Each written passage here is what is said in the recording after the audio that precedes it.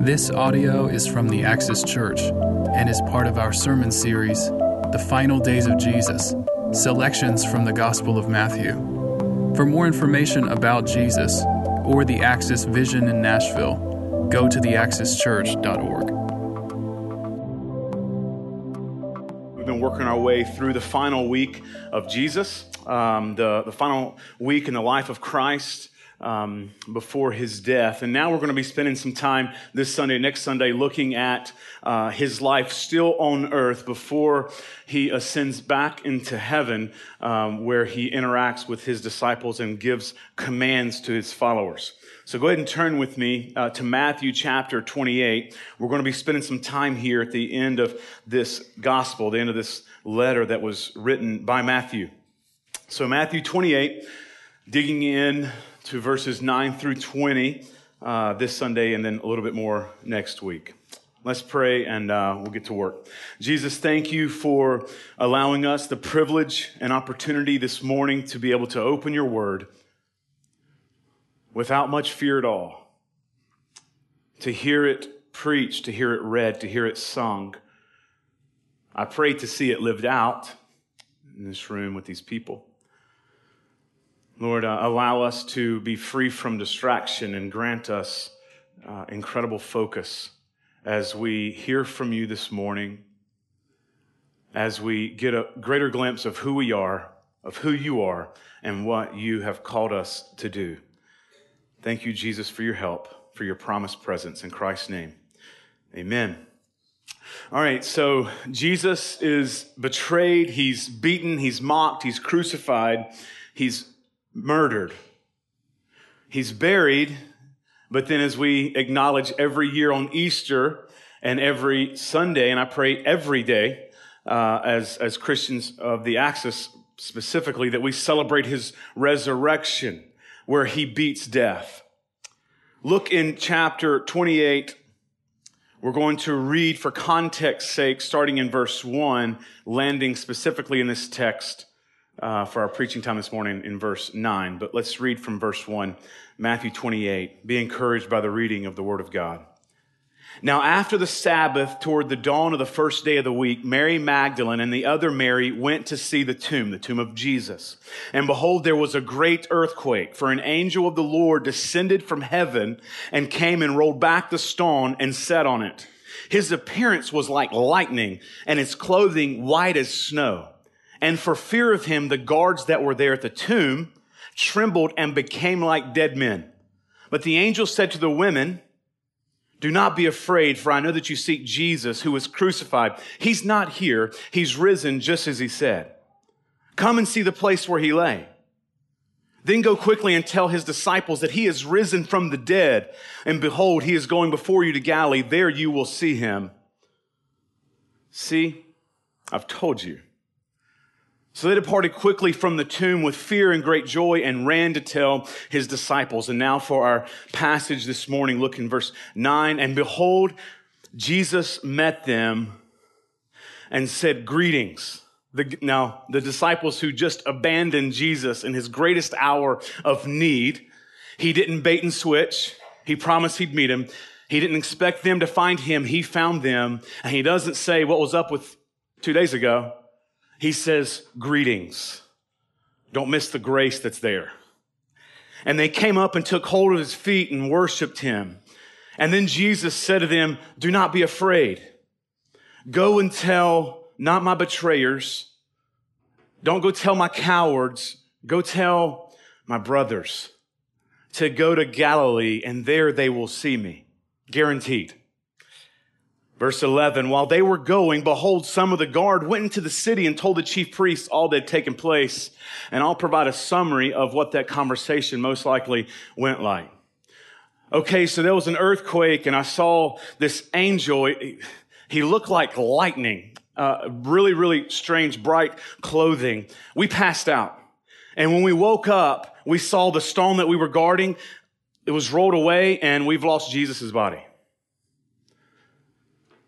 And when they had assembled, verse 12, with the elders and taken counsel, they gave a sufficient sum of money to the soldiers. And they said, "Tell the people this. Tell them that his disciples came by night. This is the swoon theory, the stealing of the body of Christ. His disciples came by night and stole him away while we were asleep. And if this comes to the governor's ears, we will satisfy him through money and keep you out of trouble. So they took the money and did as they were directed. And this story has been spread among the Jews to this day. This continues even here today in Nashville. This isn't new. And when Matthew includes this conspiracy, he does so in order to tell of how ridiculous it is, not to give it credibility, but to point out how absurd it was that people actually thought that the body of Jesus was stolen.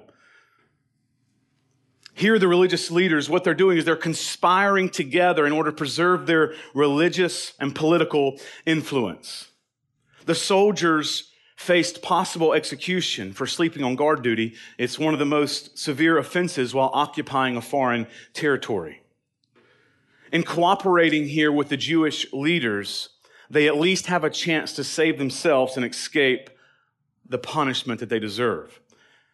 And it would take quite a large sum of money to persuade the soldiers to spread the cover-up story, because again, sleeping on guard duty was a capital offense. But Pilate's reputation was well known, and if the story reached his ears, he could be satisfied with a financial bribe as well. Now back to the scripture. Look at verse 16. Now the 11 disciples went to Galilee, to the mountain to which Jesus had directed them, and when they saw him, they worshiped, but some doubted. It's interesting. Some doubted. Now this doesn't necessarily mean that some of the 11 doubted, though it certainly could. We know that in 1 Corinthians chapter 15, Jesus appears to over 500 of his disciples, 500 of his followers. He had many more than his original 12. He had hundreds of followers. Perhaps this is some of that larger crowd that initially doubted.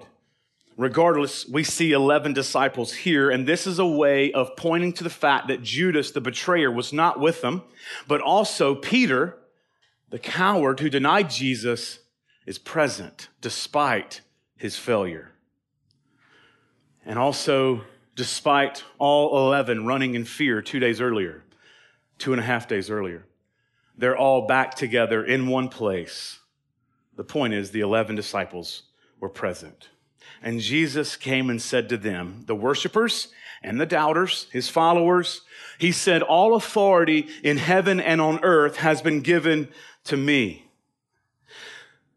This is the Great Commission, where Jesus deploys his disciples, his followers, on mission to make disciples. He is giving us this Great Commission. Don't miss the call to obey. Don't miss grace in knowing the call to obey. Look at the grace that is uttered by Jesus Christ as he gives the Great Commission. I'm a Christian because of these words that Jesus gave these initial disciples. This was for the Jews. His work was primarily for the Jews. Here, he sends his work and his kingdom to the Gentiles. That includes me and most likely includes you. He says, go, therefore, we always want to know why it's therefore, right? So you look back, all authority has been given to me. I've beaten death. There is no fear of any foe any longer. I have all authority. Go, therefore, and make disciples, loaded with grace here, of all nations, not just Israel, of all nations, of all people groups, baptizing them in the name of the Father, the Son, and the Holy Spirit, teaching them to observe all that I have commanded you. And behold, I am with you always to the end of the age. The nature of this discipleship that he's calling them to is spelled out in two further actions that we're going to look more into next week, and that is baptizing and teaching. Notice here, before we get into what it looks like to make a disciple, let's first notice that placed around this great commission of going and making disciples, baptizing them, teaching them, packaged with bookends are incredible pieces of encouragement that Jesus gives these disciples and gives us as we live out this task that he's placed before us. But also these bookends are to help us in whatever it is that God has called us to as Christians. Not only the Great Commission, which is for all Christians, but also for specific callings that he has placed on certain Christians. Notice that there are two powerful statements about Jesus and not necessarily us, about Jesus and his call to carry the gospel to every tongue, tribe, people, baptizing them and teaching them. See, he communicates to the disciples and to us that some of these earth-shaking results of his resurrection include that he is now the authority over all things, and he is now able to dwell with every one of his followers. He is the authority, and he is with you. Incredible bookends around the Great Commission given to the church, given to you as Christians. Bookend 1, I am the authority. I have all authority. So this begs the question, well, who's Jesus and what authority does he have?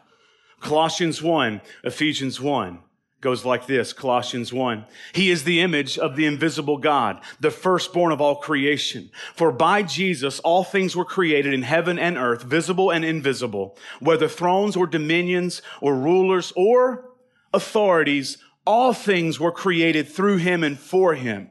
And he is before all things. And in him all things hold together. And he is the head of the body, the church. He is the beginning, the firstborn from the dead, speaking of his resurrection, that in everything he might be preeminent. For in him all the fullness of God was pleased to dwell, and through him to reconcile to himself all things, whether on earth or in heaven, making peace by the blood of his cross. Ephesians chapter 1, God raised him from the dead and seated him at the right hand of heavenly places, far above all rule and authority and power and dominion, and above every name that is named, not only in this age, but also in the ages to come. And he put all things under his feet and gave him his head over all things to the church, which is his body, the fullness of him who fills all in all. The point is, Jesus is bigger and stronger than anything that you will face, whether it be within you, around you, or before you, as you obey him in following out in obedience the Great Commission. In this way, we are more than conquerors because Jesus is the victor over all things. So as you follow in obedience, do not be slowed by the fear of the things around you or the fear and anxiety within you. Jesus tells us that he has all authority over all things. This all means that Jesus isn't merely Lord and Savior and sovereign King over Christians. This means that Jesus is Lord and sovereign King over everyone and everything in all time. Therefore, go. Bookend number 1. The second bookend, he says, I am with you. I will not leave you, even based on your performance and how well you obey this commission or not. The words here, with you, powerfully echo the name Emmanuel found in Matthew 1:23 of God with us. This is who Jesus really is God with us. Jesus isn't looking for perfection in performing the Great Commission. Jesus wants his followers to be excited about him and to spread that excitement with other people and to share what Jesus has done for you with others. I mean, these are some of the final words of Jesus Christ before he ascends back into heaven. And these oddly parallel with the last words of Moses given to the children of Israel before he died back in Deuteronomy chapter 31. He says, be strong and courageous. Do not fear or be in dread of them, for it is the Lord your God who goes with you. He will not leave you. He will not forsake you. And then one verse later, he turns to Joshua and he says, it is the Lord who goes before you. He will be with you. He will not leave you or forsake you. Therefore, do not fear or be dismayed. This is the very thing that Jesus is communicating to us before he leaves the earth. And in this way, he's the greater Moses, comforting the new Israel, those of the new covenant. Though Moses promised that God would be with them, here Jesus as God promises that he himself, being God, will be with them, ultimately fulfilling the promise made by Moses thousands of years earlier. 2 Corinthians chapter 4 says that we are afflicted in every way, but we are not crushed. Christians, we can be perplexed, but we're not driven to despair. Church, we may be persecuted, but not forsaken. We may be struck down, but we are not destroyed. Allow this truth to not only produce obedience in carrying out the Great Commission that Jesus gives us here, but allow this never deserting promise of Jesus produce a vigorous boldness in your obedience to take this gospel and make disciples and see them baptized and teach them what you've been taught and what you are learning. Jesus grants us his presence to fill us, encourage us, change us, comfort us, and guide us. And he's telling us this so that we will actually rely on this, so that we'll truly lean on this. He is with us, is given to us to allow us comfort, but also to rely on him and not on our efforts and our own abilities, but to actually rely and trust on his Spirit to propel us and empower us and supernaturally work in ways that we ourselves cannot work. This mission it's not based on who we are or what we do. Rather, it's based on what Christ has done and his presence through his Spirit working in his people. This mission is based on who Jesus is and what he's able to do in and through your life. He being the one who is faithful to complete the work that he starts. He doesn't know how to leave a task undone. He finishes it. My prayer is that we will lay aside small dreams and worldly ambitions, and that we would give Jesus a blank check of our lives and following him wherever he may lead us. And when the Spirit works among a given church, that church can shake the nations for the glory of God. My prayer through this sermon is that people would leave the Axis Church, not because they've been upset, but because they've been sent. And they've realized more and more the call on their lives as Christians to go and take this gospel to the world. As a church, may we not be good at certain things and miss obeying the Great Commission that he's given Christians in the church. Powerful bookends that he comforts us with. All authority. He's bigger than anything we're going to face. He's with you to comfort us and calm us. Today, we're going to look at the call of going and making disciples. Next week, looking specifically in baptizing and teaching. So he says, go and make disciples. Well, what's a disciple? A disciple is an intentional, passionate follower of a teacher or rabbi. A disciple doesn't merely want to know something. A disciple wants to know someone. A disciple of Jesus is someone who is consumed, utterly consumed with the desire to be just like Jesus, to wake up, to eat, to drink, to think all about what it looks like to be like Jesus, to know, love, and obey God more and lead others to do the same. A true disciple is one who makes disciples, who makes disciples, who makes disciples, who makes disciples. So how are we doing at making disciples? And how do we know if we're making disciples of Jesus? Well, if they're becoming more like you than like Jesus, you're not making a Christian disciple. But if you're making them look more like Jesus and less like yourself, then you're probably making a disciple, because you're not the goal. Jesus' likeness is the goal. And by the way, to put us at ease here, discipleship and making disciples is not for varsity Christians or those who have masters of divinity in their education. We all make disciples. We effortlessly make disciples. I can make a disciple out of beef jerky, basketball, popcorn, cars, neighborhoods, and restaurants. Effortlessly.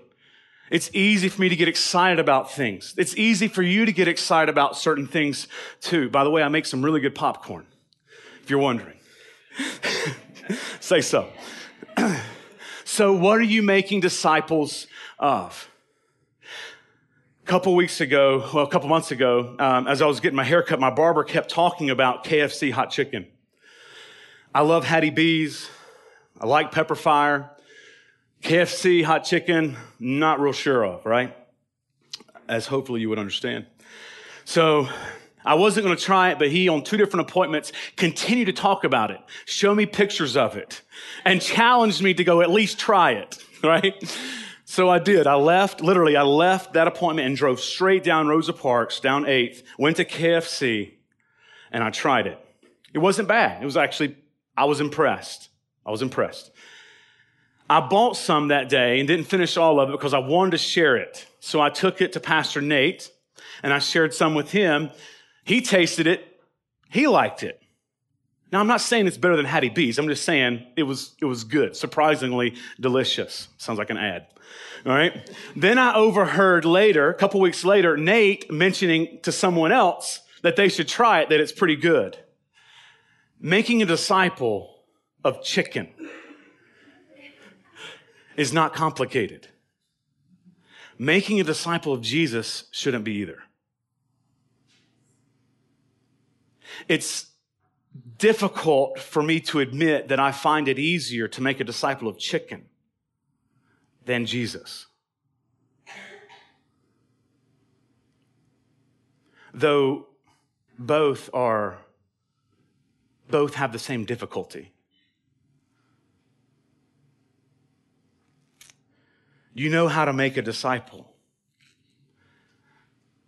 Use that God-given ability to make a disciple of Jesus. You don't have to stop making disciples of popcorn and chicken. I'm not saying have dull palates and dull taste and nullify any cultural relevance that you may have getting excited about other things. But in spreading the things that you love to other people, would Jesus be preeminent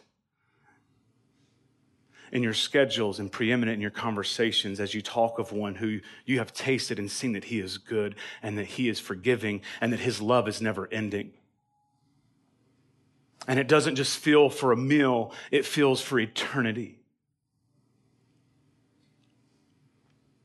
This call to make disciples and to go out is a call to intentionally go. This isn't aimless. You don't drift to going. You don't drift to making disciples. While this is certainly as you are going to make disciples, it's also more than that. It's more than just as you're going throughout normal life, though it includes that. This certainly includes inviting other people to your church gatherings, but it's more than that. The disciples were not to be about superficial responses to Jesus.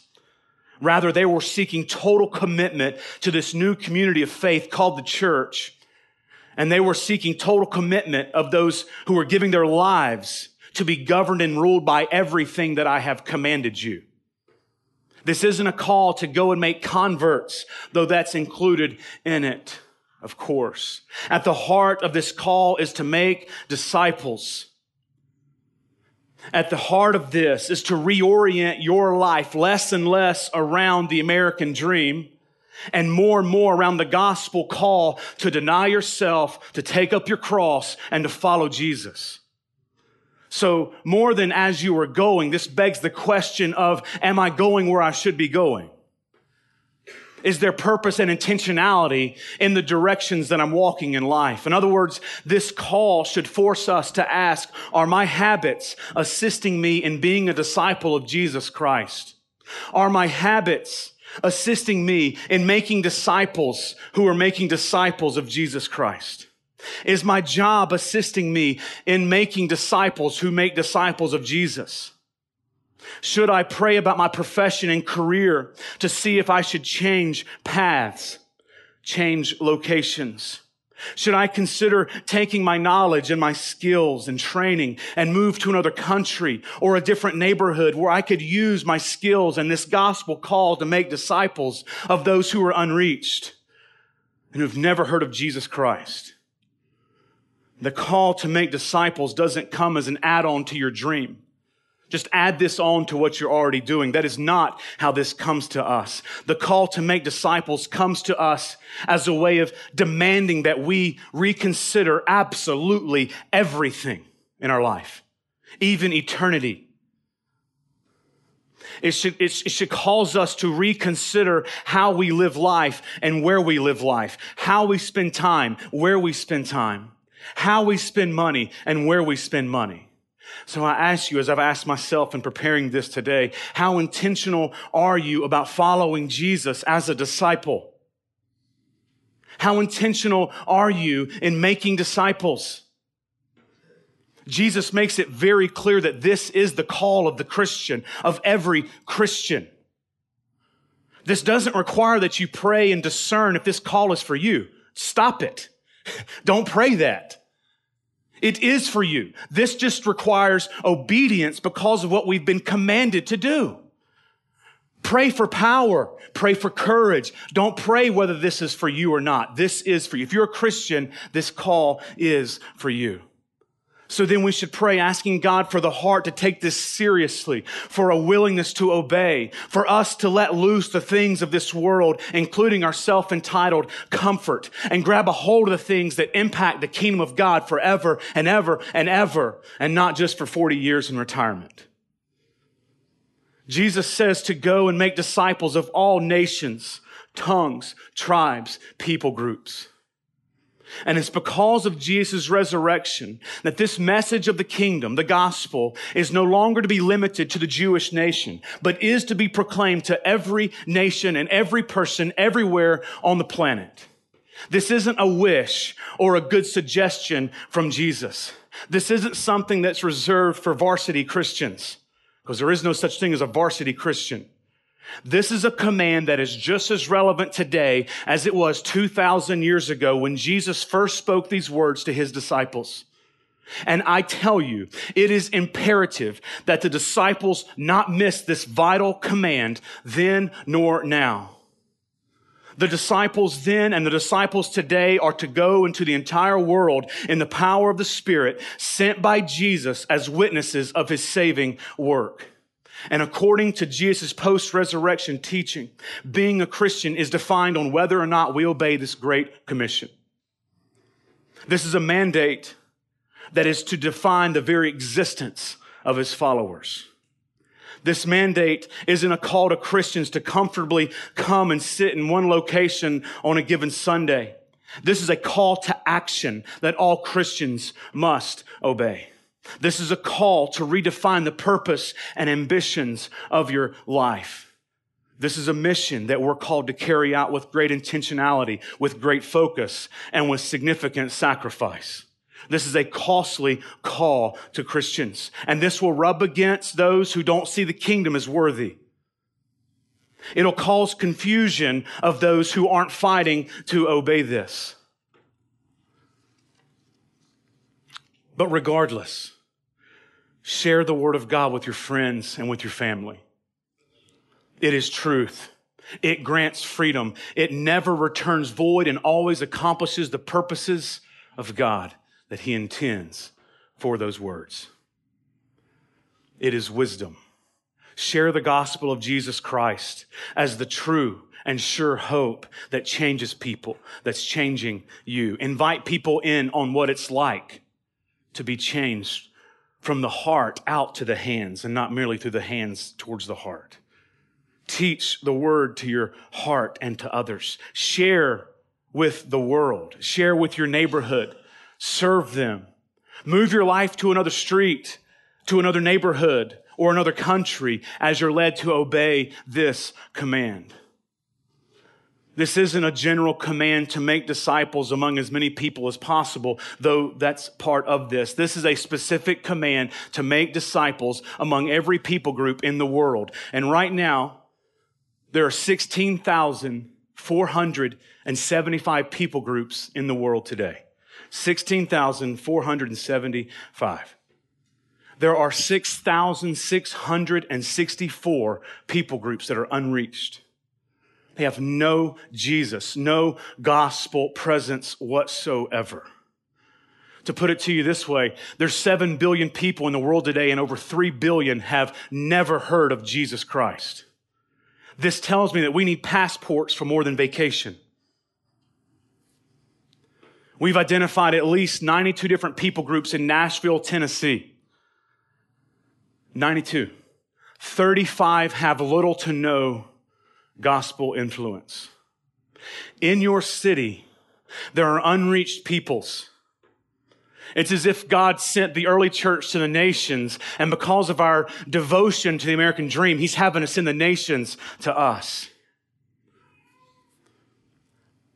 South Asian Indians, 12,000 unreached in Nashville today. Kurds, 13,000. Vietnamese, 9,000 unreached. Chinese, 12,000. In the Nashville area, there's 35,000 Muslims from the Middle East and Asia and Pakistan. Unreached. So I ask you, are you desiring and seeking the temporal and eternal good of your neighbor with the same zeal, ingenuity, creativity, and perseverance that you seek your own? This is a call for us to take seriously and to obey. Are we praying for these groups of people? Are we researching where they're living so we can move and befriend them for the sake of the gospel and their salvation? Pray and ask God for a burden. God, this should concern me, and it doesn't. Can you move in my heart so that I'm concerned? Jesus was concerned for an unreached people group. He left heaven to come to earth, to live in it and to love it and to serve it and to point the world to something greater. This is the same call that we have. He's not asking us to do anything that He hasn't done Himself. And He's promising us Himself as He sends us. And He's guaranteeing not only His presence, but also His power. Do not be afraid. Remember the first bookend. I am the authority over all. I promise you my power needed to fulfill and obey this charge.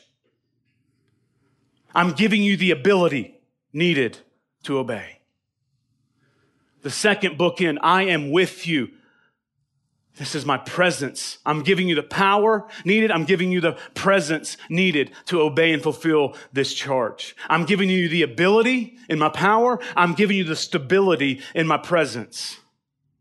That should comfort us. He is over all, and He's with us through it all, to look at it that way. So, Christian, Jesus has already told us to go and make disciples. Again, this requires no prayer to see if this call is for us. It is. He's clear about it. Now let's go, knowing that He's over all and that He is with us. Your life will find great purpose in living out this command and commission that He's giving. This is why you were created. This is part of the reason why you are who you are and where you are. Those who aren't Christians that are here with us today, man, turn to Jesus and get in on His mission, get in on His kingdom, be a part of something that is joy-filled for everlasting upon everlasting, and you will discover great purpose in knowing and obeying Jesus Christ. Please deeply consider these things. Take these things to heart. Press into prayer over these things. And Access Church, I'm calling us to obey this. Obey this. Understanding His power and understanding His presence. And there is gospel motive. Do this because He's done this. He has earned the right for us to do this. But also do it because He's the authority and He says to do it. He's the authority over all things. He says, go, go, go. When we are disobedient to go, we're not just saying something about us. We're saying something about Him. Don't you know that I'm afraid? In other words, I think you're ignorant. Like, I don't know if you meant to call me because you don't understand who I am and like my fears. He says, go, meaning he knows that you are more than able with his presence and power to accomplish what it is. It doesn't depend on you. If it depended on you, you wouldn't need him to come from heaven to earth to make it possible. It depends on him.